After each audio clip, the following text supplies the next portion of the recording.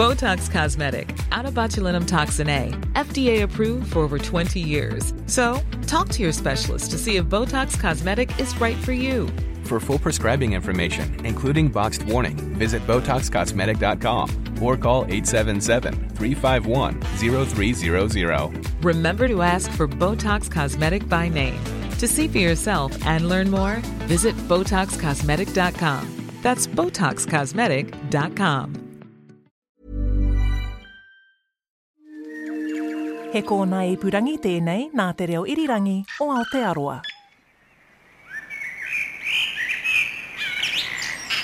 Kia ora, this is part of a series of podcasts and video documentaries on the New Zealand Wars, which also include episodes on the Northern War and the First Taranaki War. You can find them wherever you found this podcast or just search for New Zealand Wars on the RNZ website. E mihi ana te ngākau kia koutou. Big thank you to New Zealand On Air. Kia ora, ko William Ray tēnei. Kia ora, ko mihi ngā rangi Forbes aho. This is the final episode in a 3-part series, The New Zealand Wars, The Story of Tainui. In our previous episode, we heard how the war for Waikato began. We started with the crossing of the Mangatawhiri. In total, there were about 18,000 troops on the Crown side involved in the invasion of Waikato. Then the Battle of Rangiriri. The cannons firing from the river, as well as the troops coming on the land, had never been encountered in the Waikato before. And finally, the tragedy of Rangiaowhia. It's much, much more than just being a war, a fight, a battle. This is a pāhuatanga. It's an atrocity. This episode, we'll hear how the war ended. E hoa! E kore e mau te rongo! Ka whawhai tonu mātou! Mō ake! Mō ake! Ake!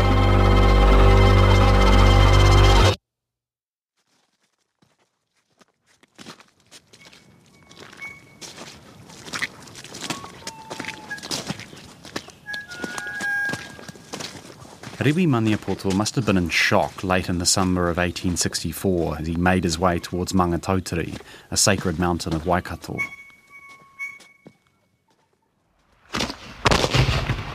Days earlier, he'd been leading the defence of Paterangi. Those defences had been Rewi's masterpiece, the strongest fortifications ever seen in Aotearoa. The British had shelled his pa on and off for 3 days, and Māori had described it as Momo Pouru, a waste of gunpowder.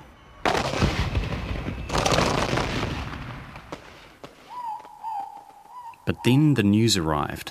The British had snuck around Paterangi in the night, attacking Rangiaowhia, burning houses and killing women, old people and children. Rewi and his followers rushed back, but it was too late. The best they could do was to make a stand against the British at an old pa on the Haireni Ridge. Here's Ngāti Maniapoto historian Kawhia Murahi. Remember, when he talks about Rewi Maniapoto, he calls him manga. Obviously, after Rangiaowhia, there are a lot of emotions running very high. All of the Kingitanga people heard what had happened, and all of those along the coast as well. And our people really needed to vent, I believe, themselves and do something quite significant. So a stand was made at Haireni. General Cameron's artillery pounded the Haireni Ridge while Rewi fought side by side with Wiremu Tamihana, the kingmaker. Yeah, this was a pivotal moment in Tamihana's life. He was a hardcore Christian and deeply committed to pacifism. Yeah, I mean, we're well into the Waikato War here, and until Rangiaowhia, he hadn't actually taken up arms and fought personally. They call him the peacemaker as well as the kingmaker. He later said, "For the first time my hand struck, my anger being great about my dead, murdered and burnt with fire at the Rangiaowhia." It wasn't very well thought through. A lot of our people were wounded and a number of them shot. And in fact, Manga's brother was wounded there. A few years later, he died from his wounds. So it was an opportunistic attempt to, I think, let off steam and to show the colonial forces that what they had done was not acceptable. Eventually, though, Rewi and Tamihana were forced to retreat. They watched on as the British looted and burned Rangiaowhia for the second time. They did the same at Kihikihi, Rewi Maniapoto's hometown. Tamihana rushed back to his pa on Maunga Tautari, just in case it was the next target of the British. Rewi stayed around Rangiaowhia to gather his people, then travelled east to catch up with Tamihana a couple of days later. The mission was to go and see, link up with Wiremu Tamihana, make a plan for phase 2 or the last phase of the defence.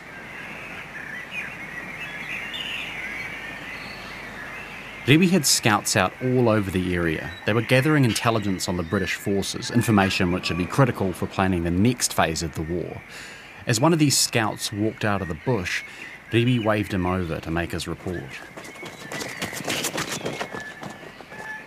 Maunga received word that a large contingent from Tūhoe, Te Wharetoa and Raukaua Te Kohera had gathered and were wanting to engage with him to discuss some important matters. Rewi must have been worried about delaying his meeting with Wiremu Tamihana, but these were important allies of the Kingitanga. They come all the way from Te Uriwera to support their allies in Waikato. They had to be heard out.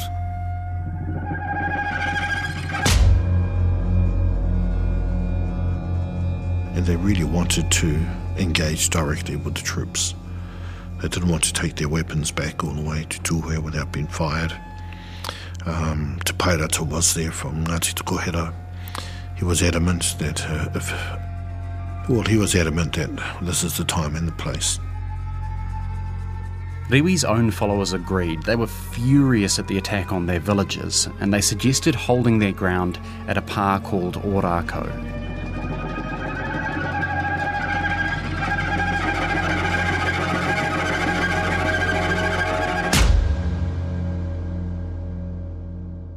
The Battle of Orako will become one of the most famous in the history of Aotearoa. Yeah, definitely. It was the subject of New Zealand's first ever locally produced film all the way back in 1925. It's called Rewi's Last Stand. Let us go by the fortune of war.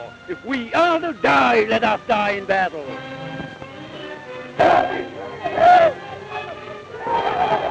But of course, Rewi never wanted to make a stand at Orako. You have to understand why that's the case. This is his land. He knows the lay of the land. He knows where the good places are and the not good places are. Second thing is that wasn't his mission. He was determined to meet with Wiremu Tamihana and to do something less opportunistic but more systematic. Tūhoe had a number of matakite with them, seers, to help with their decision making. The seers had seen, great things to happen. It's going to be a great war. We're going to win this particular engagement. He said, well, we shall see. So Rewi and his people went with Tūhoe to Orako. But from early on, it was clear Rewi had been right. This wasn't the place to fight the British, and General Cameron was quick to seize on the strategic mistake. Well, the colonial and imperial troops arrived on the scene before the pa was finished. Not only was the pa not finished, the logistical situation was absolutely dire because they hadn't been able to secure sufficient ammunition, absolutely insufficient water. The only food they had was potatoes and kumara, pumpkins, and the peaches from the peach trees. I can't remember if it's actually in season, but very little kai. So your ability to withstand a multi-day siege is very limited. What's more, the way the land was shaped around Orako made it easy for the British to surround the pa. They set up artillery positions to pound the unfinished trenches. So unfortunately, all of these lemons came into effect where they all came together to create a disastrous tactical situation.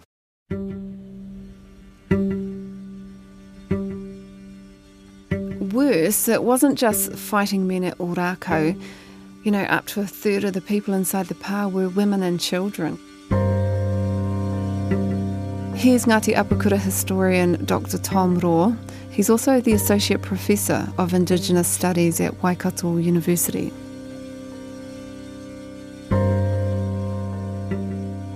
We're often asked, how come there were children in the pā? And we have this family story again of our tupuna Ripeka with her baby in swaddling, not even a toddler, taking her baby into the pā. And we're asked, how come? And we say, Rangiaowhia was the example. It was supposed to be safe. Where's safe for my baby? The only safe place for my baby is in my arms.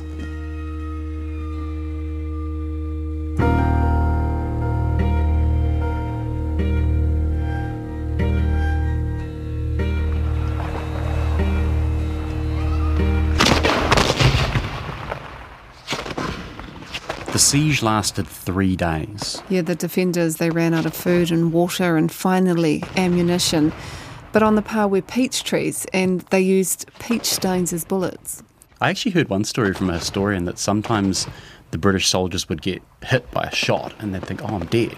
That was a peach stone. Yeah, they'd open their vest and they'd have a big bruise because they got hit by a peach stone and not by a lead bullet. Just tricking. Yeah.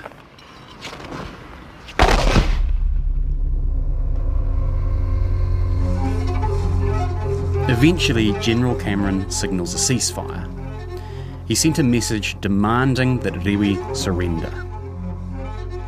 The reply that Rewi sent back is one of the most famous quotes in Māori history, possibly New Zealand history. You see it everywhere. It's on t-shirts and caps and hats. It's at all the protest rallies. E hoa! E kore e mau te rongo! Ka whawhai tonu mātou! Mō ake! Mō ake! Ake! Friend, we will fight on forever and ever and ever.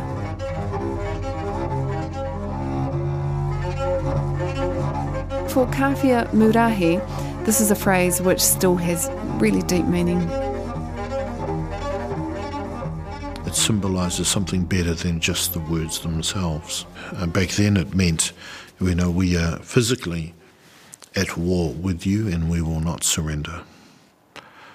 I think if we look at that term now, it is a legacy entrenched in the notion of struggle for your rights, struggle for the treaty, for the whakaputanga, struggle for your humanity, to ensure that our grandchildren will no longer have to contend with being slaves, constitutional slaves, legislative slaves of a regime that is not of our making, that does not represent who we are, that does not articulate our dreams and aspirations into the future, and that is a struggle for our freedom, and it's an ongoing struggle.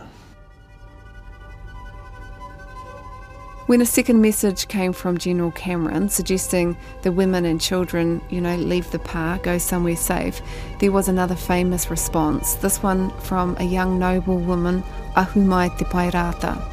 Ki te mate ngā tāne, me mate hoki ngā wahine, me ngā tamariki! If the men die, the women and children must also die. Pretty full on.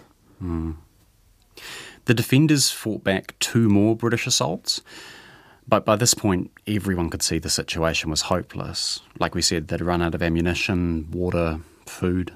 On the last day, 2-3 o'clock in the afternoon. They made a break through the defensive lines. They moved in disciplined fashion. They did not run screaming and yelling. They broke through the lines to the south of the position. It's a 5-kilometre walk to the Punya River. And it is in that, over that 5 kilometres that many of our people were killed. I mean, there are just so many stories from this escape. Kawhia Murahi himself takes his name from one of the tupuna who was killed running from Ōrākau. Murahi is a shortened form of the phrase te mura o te ahi, which means in the heat of the battle.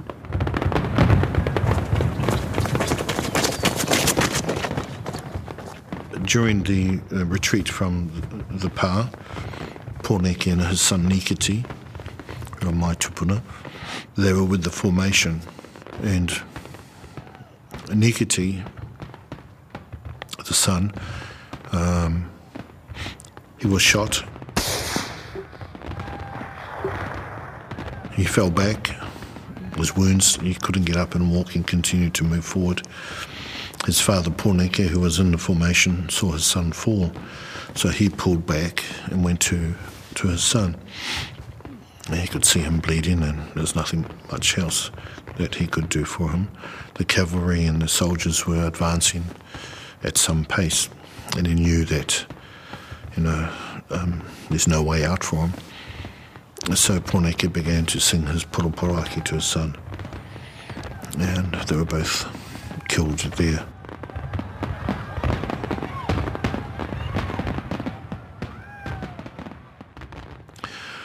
Luckily, young Nikiti had a son at the time of the war, of the battle, and his name was Remi. So a number of years after the battle, Remi's tupuna, Rewi, called him in, and he changed his name from Remi Pōneke to Te Murahi, in memory of the battle and Te Mura o Te Ahi, where they fell, where his parents fell. And it wasn't just men who were shot running from Ōrākau. Te Ahumai Pairata, the one who gave that famous quote, she was shot and wounded 4 times. And she was one of the lucky ones because she made it out alive, because plenty of the others were murdered. It's a big word, murdered, but, some of the accounts is that they were hacking them down as they were hiding in the caves and swamps and things. Gustavus von Tempsky, we talked about last episode, talks about this in quite heroic terms, sort of talking about how he and his men did so well in pursuing these people. They began to drop under fire very fast. Our wind and stamina began to tell after the first 3 miles. Many a lagger was shot after having given us the last desperate shot of his barrel. For 6 miles we followed our prey. The last natives were 3 or 4 trotting along the top of a distant ridge.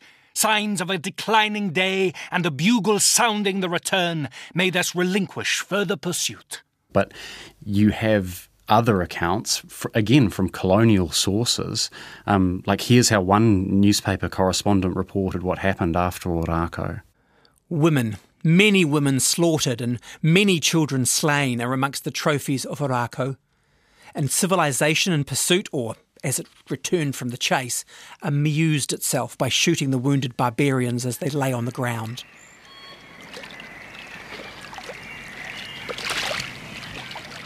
Which brings us back to where we began our story. Yeah, with Rewi Maniapoto standing on the bank of the Punya River, watching the survivors drag themselves out of the water. You've got to think, even then he must have known that this was just the beginning of many hard years for his people and the Kingitanga. Here's New Zealand war historian Vincent O'Malley again. The destruction almost overnight of that thriving Tainui economy that up until 1863 had been feeding the settlers of Auckland. That's just eliminated, and the survivors of the war retreat south of the Punya River into the King Country district. The population there doubles almost overnight, and there's huge deprivation. There are reports of people dying of starvation. in the mid-1860s. So that has massive ramifications. Very, very tough times. Maniapoto in the hinterland, uplands of the central King Country. There's not too much big, long flats where you could grow lots of kaias in the Waikato. Very different terrain. So the challenges were very difficult for Maniapoto to ensure that they were looking after their kin from the north. And while the Kingitanga were sheltering in the lands of Ngāti Maniapoto, the Crown wasn't wasting any time. More than 1.2 million acres of Waikato land was confiscated in the aftermath of this war. And yeah, that land wasn't just taken from tribes who had fought against the Crown, but those who had stayed neutral, and remarkably, even from those who supported the Crown's war effort. I think we still live with the consequences of it today in so many ways. I think you can see it in the socioeconomic statistics for Māori communities throughout the Waikato region.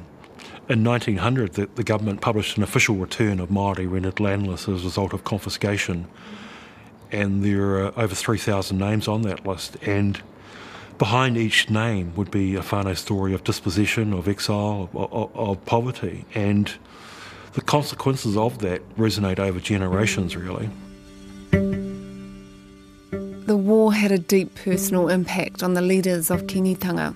Tom Raw says Wiremu Tarapipipi Tāmihana knew that New Zealand had changed forever. He realised that this was indeed a great war for New Zealand. It wasn't just about this place and this space. The colonial powers, the colonists, it was their intent to take over the country, and they didn't care to do it by fair means. They would do it by foul means. And Wiremu Tarapipipi, he recognised that finally when he saw what happened here. I feel sorry for the man. He was really heartbroken by the Waikato War and, died prematurely a few years later, and spent the last few years of his life petitioning for an inquiry into what had unfolded. He sought justice, he sought the return of the confiscated lands, and he was bewildered at being accused of being a man of war when he was a man of peace. And so there's a great tragedy in his story as well, but there's also lots that people can learn from Wiremu Tāmihana, who's an inspirational figure. And on the Pākehā side, General Duncan Cameron had won this war, supposedly, but he was also really unhappy. He becomes really increasingly disillusioned with the war and with what his troops have been asked to do.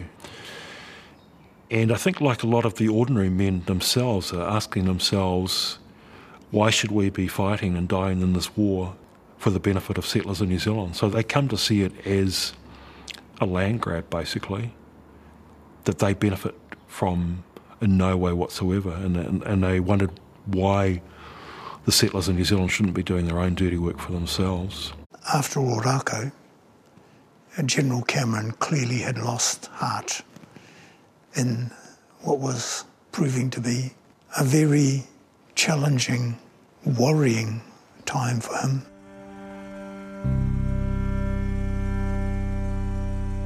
As for Kingi Tāwhiao, he faced a lifetime of struggle. Waikato Tainui historian Rahui Papa says he had to lead a people in exile, managing the tensions between, various iwi and hapu crammed together in the lands of Ngāti Maniapoto. I mean, that just would have been tough times. They would have been refugees, really, in somebody else's land. And it took Tāwhiao a while to get the sort of mind shift out of the doldrums of the mind and into a place where they could actually discuss where are we trekking to from here. So the Raupatu became the single most devastating impact on the kingitanga in Waikato, but it also became the single most rallying point for the psyche and the people of the kingitanga going forward. So the search for redress happened.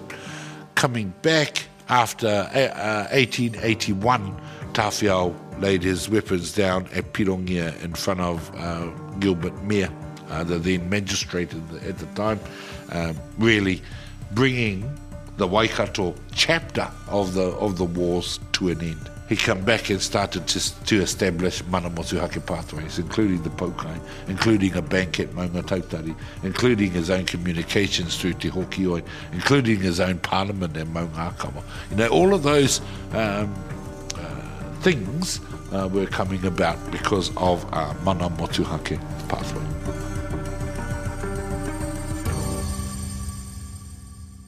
So Governor Grey was never able to achieve his aim of destroying the kingitanga. I mean, it survives to this day, right? Yeah, I mean, my grandmother was a kingite. She's a staunch supporter. Actually, all of my nannies and uncles and koros and the rest of them have been all Waikato and all Maniapoto.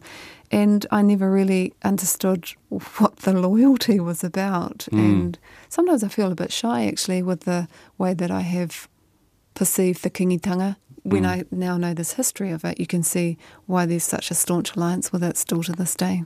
We survived despite everything that should have meant that we were lost. Late 1800s, early 1900s, there was a hopelessness. But the kingitanga, people like King Mauta, Princess Te Puia, and other leaders pulled us up by our bootstraps and said, don't give in. As one of Tawhiao's saying is, ko te atua tōku piringa, ka puta ka ora. As God is my refuge, I will survive.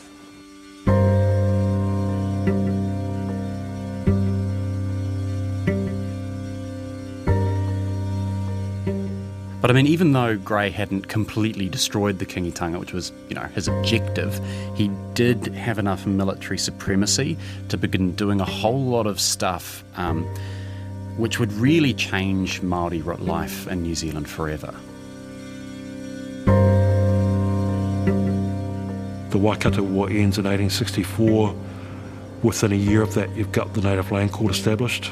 2 years after that, you get the native school system established.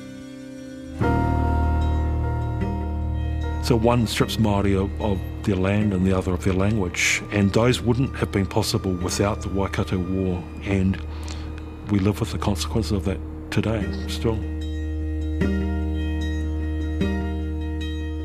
The kingitanga kept searching for justice for more than 100 years. There were plenty of victories and disappointments all along the way.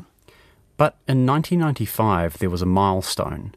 The people of Waikato Tainui and the Crown signed a deed of settlement. It included a formal apology for the Crown's actions in the Waikato War and for unjustly branding the kingitanga as rebels. Tainui have harboured grievances for 130 years. Today's apology took just 4 minutes. The Waikato Rapatu Claim Settlement Bill, 1995. Presented by the Prime Minister, the bill already has the support of Parliament and now finally is signed by the Queen in triplicate.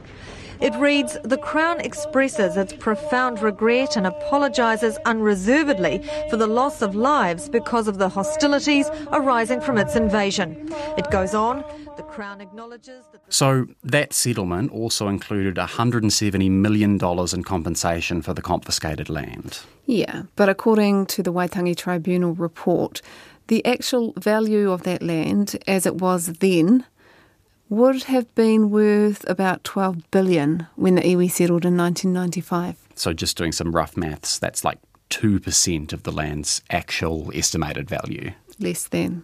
But, you know, anyone who's worked in the treaty space knows that there's no real choice. There's not really a negotiation. It's just kind of what's on the table. It wasn't just Waikato who lost their lands. As we speak now, Ngāti Maniapoto are still looking forward to their apology and settlement from the Crown. Yeah, so Ngāti Maniapoto was punished for providing refuge to the Kingitanga, and the iwi was also labelled rebels, and through legislation lost a lot of their whenua too. As I mentioned at the beginning of the podcast, my grandmother's grandfather was listed as a landless Maniapoto Māori in 1900. So the generations that followed, like my grandmother and all her siblings, they had pretty much nothing. Yeah, they lived pretty modest lives in poverty, week to week, that kind of stuff. And look, like I said at the start of the podcast, I grew up in Kirikiriroa in Hamilton, and that city's built on land which was confiscated from Waikato Tainui during this war. And look, I didn't know much about the Waikato War when I was growing up. It's only recently I've started having chats with my Māori friends about it. One thing that my Māori mate said is that he felt a bit of whakamā, a bit of shame that he didn't already know this stuff and that I was having to tell him because I'd, been doing the research for the show. I hear the same from Pākehā, who feel a bit whakamā because they might live on land that was, given to settlers at a cheap price and the rest of it. And I always just say to people, this is our past and it's warts and all. And if we address some of those big issues like disparities between Māori, Pākehā, and even more bluntly, racism, we will be able to kind of get along and move forward more quickly. One thing I feel really optimistic about is how, as a country, we're learning te reo again, because that's one thing. Also, when you lose your land, you lose your reo. My grandmother spoke Māori, but none of her children spoke Māori, and it's a real painful part of them not having their reo or having it kind of whacked out of them. So I feel like we're turning the corner on that too. Here at RNZ, they're doing a lot of work on the reo. Yeah, and telling these stories, William, honestly, this is... If I ever get an opportunity to do a series like this again, I'll be very lucky, but this is a career highlight. I mean, it was really special because you did all the interviews for the show, and I loved being able to hear them. I think we're going to put up all of the full interviews in the podcast feed so everyone can hear everything that they had to say, because there was so much stuff in there that a Pākehā audience has not heard before.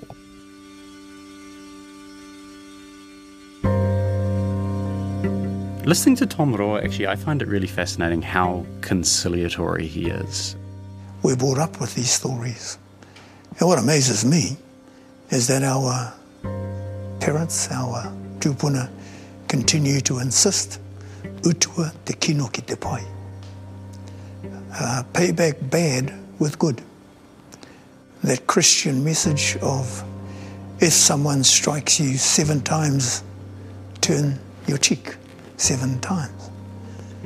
Well, it's very difficult.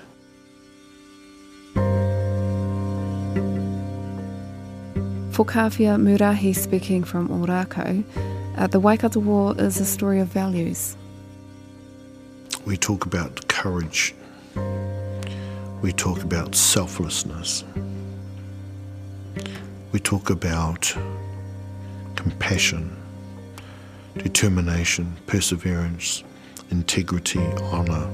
These things, to me, represent what Ōrākau is about. And for Brad Totorewa, who is standing amid the pā defences at Rangiriri, it's a story of unity. The Kingitanga was built on unification. And so I acknowledge all the other tribes that came through, from Taranaki, Ngāti Ranginui, Tūhoi, Tūwharetoa, all those iwi that participated here. And our view of it today is exactly the same thing. This is a movement of unification.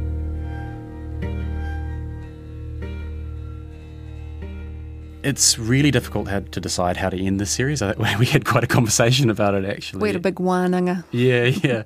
But in the end, we decided to leave the final word to a woman whose name literally means the pain. It kind of made sense once we had thought about the fact that she'd lived her whole life as one of the consequences of the Waikato War. She was named after the pain of it. Mamae Takere, a woman whose whole identity is linked to the suffering still felt 160 years later, and who has a message for all of us. your ancestors killed mine. And that spirit still hovers over me. It's still a shadow there. But I have to move on, and so do you. I now have a mixed whakapapa genealogy, which is Japanese, which is Pākehā. And I'm very proud. I'm very proud of that. And I want a safe country for my mokopuna. I want somewhere safe where they can grow up and not be subjected to all this again. It is my responsibility as their great-grandmother to try to make a change. There are Pākehā in this country that want the same as I do. Help us. Let's work together and make these changes. Take ownership of what your tūpuna did. And don't tell me that, that's old hash, that's old stories. Let's move on. Forget about that. I'll never forget about it. And I don't think you should either. Take responsibility. And by taking responsibility, then we can move forward.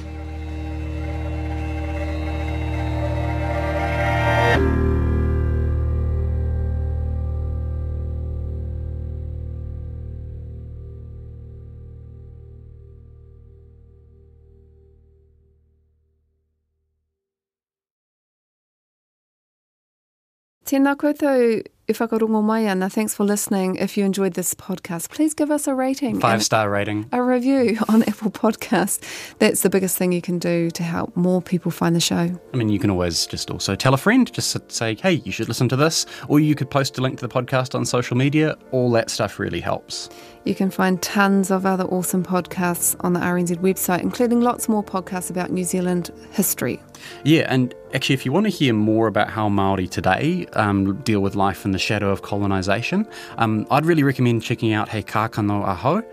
It's a show that sort of challenges the assumption that growing up as Māori in a big city means being disconnected from your culture, and I found it super interesting. Yeah, New Zealand Wars, The Stories of Tainui is a co-production by RNZ, Aotearoa Media Collective and Great Southern Television, with the support of New Zealand On Air. E mihi ana te ngākau kia koutou katoa. It's presented and produced by me, Mahingarangi Forbes. And also by me, William Ray. Our executive producer is Tim Watkin and our sound engineer is William Saunders. Our voice actors were Tim Watkin, James Kane and Jim Moriarty. Hei tāpiri atu kawe wariwari. We also had help from RNZ's Shannon Haunui Thompson and Justin Gregory. And from Annabelle Leith-Mather, Mahanga Pihama and Cameron Bennett from Great Southern Television. Special thanks this episode to Ngā Taonga Sound and Vision and to the Hayward whānau for providing that clip of Rewi's Last Stand for us to use.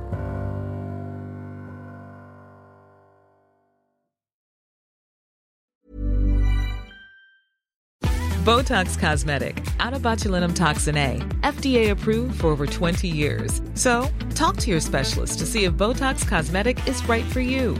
For full prescribing information, including boxed warning, visit BotoxCosmetic.com or call 877-351-0300. Remember to ask for Botox Cosmetic by name. To see for yourself and learn more, visit BotoxCosmetic.com. That's BotoxCosmetic.com.